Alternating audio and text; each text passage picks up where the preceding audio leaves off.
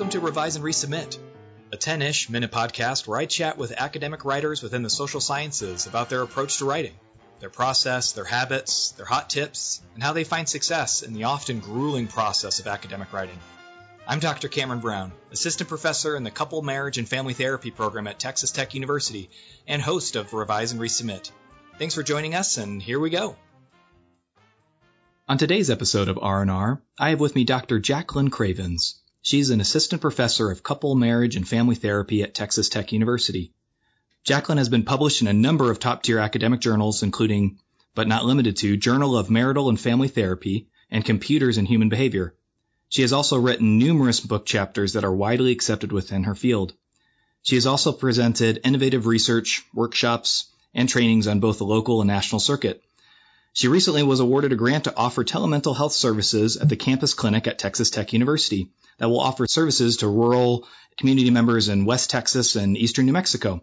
She is also an avid and very talented marathon runner. Dr. Cravens, how are you doing? Good. I don't know about talented runner, but I am considered pretty much an obsessed runner around here on campus, and I think everyone would prefer if I stopped talking about it.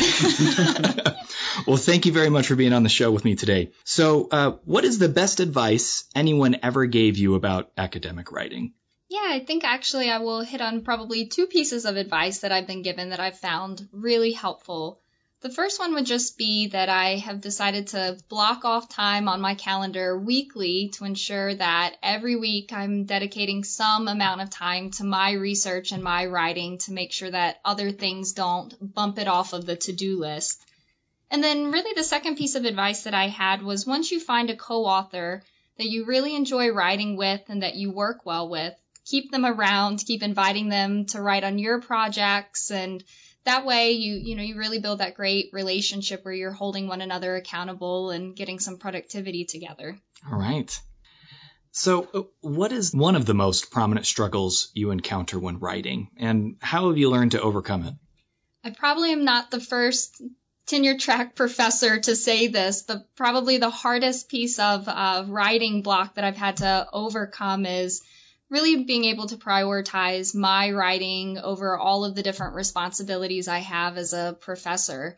So whether that's working on things with my students, getting grading done, prepping for a class, serving on committees, doing things for the university, it just always and the list goes on. And the list goes on, and it always seems to feel like maybe a little bit selfish or stressful to prioritize writing over all of the other mounting to-do list items that end up being there each and every week. So really having to overcome that has been difficult, but then recognizing I love my job, and if I want to keep my job, I need to prioritize getting the writing done. Yeah, so how do you go about prioritizing it? Yeah, at the start of each semester, I get everything added onto my calendar and think about when am I teaching, when are my office hours, when am I meeting with advisees, what's my clinical practice day, and then trying to find at least a block of 3 hours at a minimum that I'm going to dedicate to writing uninterrupted. I will change my status on Microsoft Link to being unavailable and close my doors, close the blinds, be really quiet in my office. Turn into a recluse. Yeah. And make sure that that's on there every week as writing to ensure that I have that reminder. This isn't grading. This isn't reading a thesis proposal. This isn't getting back to emails because I have this 3-hour block of time. It's just for writing. And then more recently, there's 2 other assistant professors in our department that are going up for tenure next year. And we've developed a check-in that we all have a set block and we're checking in with one another to ensure that we're actually using our block for our writing, not for our other to-do list items. Wow, that's a great idea. All right, so what do you think is the most common mistake that writers who are new to academic writing make? I think one of the biggest mistakes that I see is underestimating the time frame in which it takes from an idea being developed to submitting a manuscript for publication. So sometimes that's believing, I have a full edited draft here, I've looked over it, the mistakes are gone, it's ready to be submitted. as opposed to recognizing probably we're going to read through it back and forth with editing before it's going to be ready to be submitted, so that the time frame takes much longer than people anticipate it will. Okay.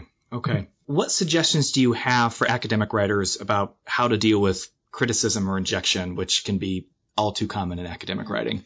Other than hiding under your desk eating chocolates? No, my biggest suggestion that I give, and I try to pass this on to my advisees, is when you open the email and see that it's been rejected, just go ahead and hit pause there, close the email, and decide that. Take a couple of days, deal with the disappointment that it's not getting accepted, or revise and resubmit.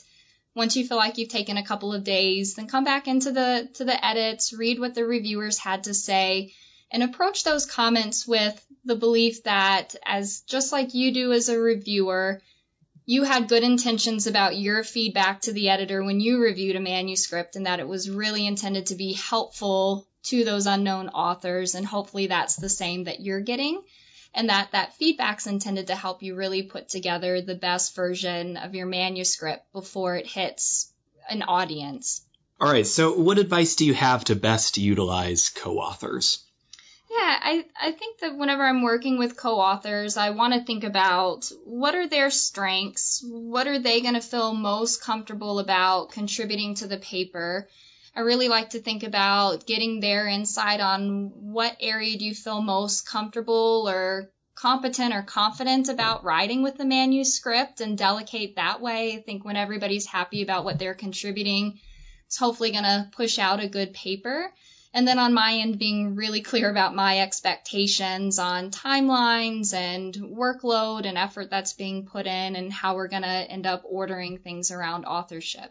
Yeah, when do you typically have that conversation around authorship? Oh, at the very beginning. From the first moment that I'm either approached to be on a project, or, once I've started a project and pulled a team together, that as we're delegating tasks, being really clear, well, it sounds like, this was my idea, my data set, and I'm going to write up the results in the discussion. So I've put the most significant contribution to this. I'm going to be first author.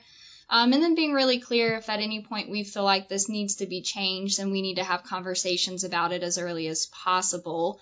When writing with new people for the first time, I now have learned to have that in writing somewhere, not because I'm mistrustful of everyone in general, but just because then there's a record of it, that if you don't know one another very well yet, having that written record to go back on, even if it just means putting notes down into a Word document and sending it out to everyone. That way there's something to go back to of why we made this decision, because that piece on maybe it takes 2 years to actually get a manuscript out, and maybe what we agreed to 2 years ago didn't actually end up being the workload split amongst the authors. Yeah, great. What was the longest that a manuscript was under review? I would say probably the longest that we've had something sit without actually hearing back anything from an editor or the reviewers was about 8 months, and that was on an initial decision, and that felt like a long time in our field, because typically,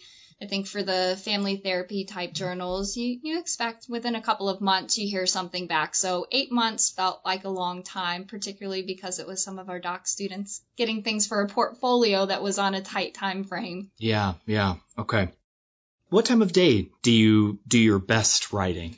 Yeah, honestly, first thing in the morning over a really big cup of coffee. I find that to be the best time for me to get writing done. And then second time would be after going for a run. I feel like I just clear-headed and ready to get back into writing, maybe without the need of coffee. Okay. And then do you edit as you go, or wait until the end, or something different?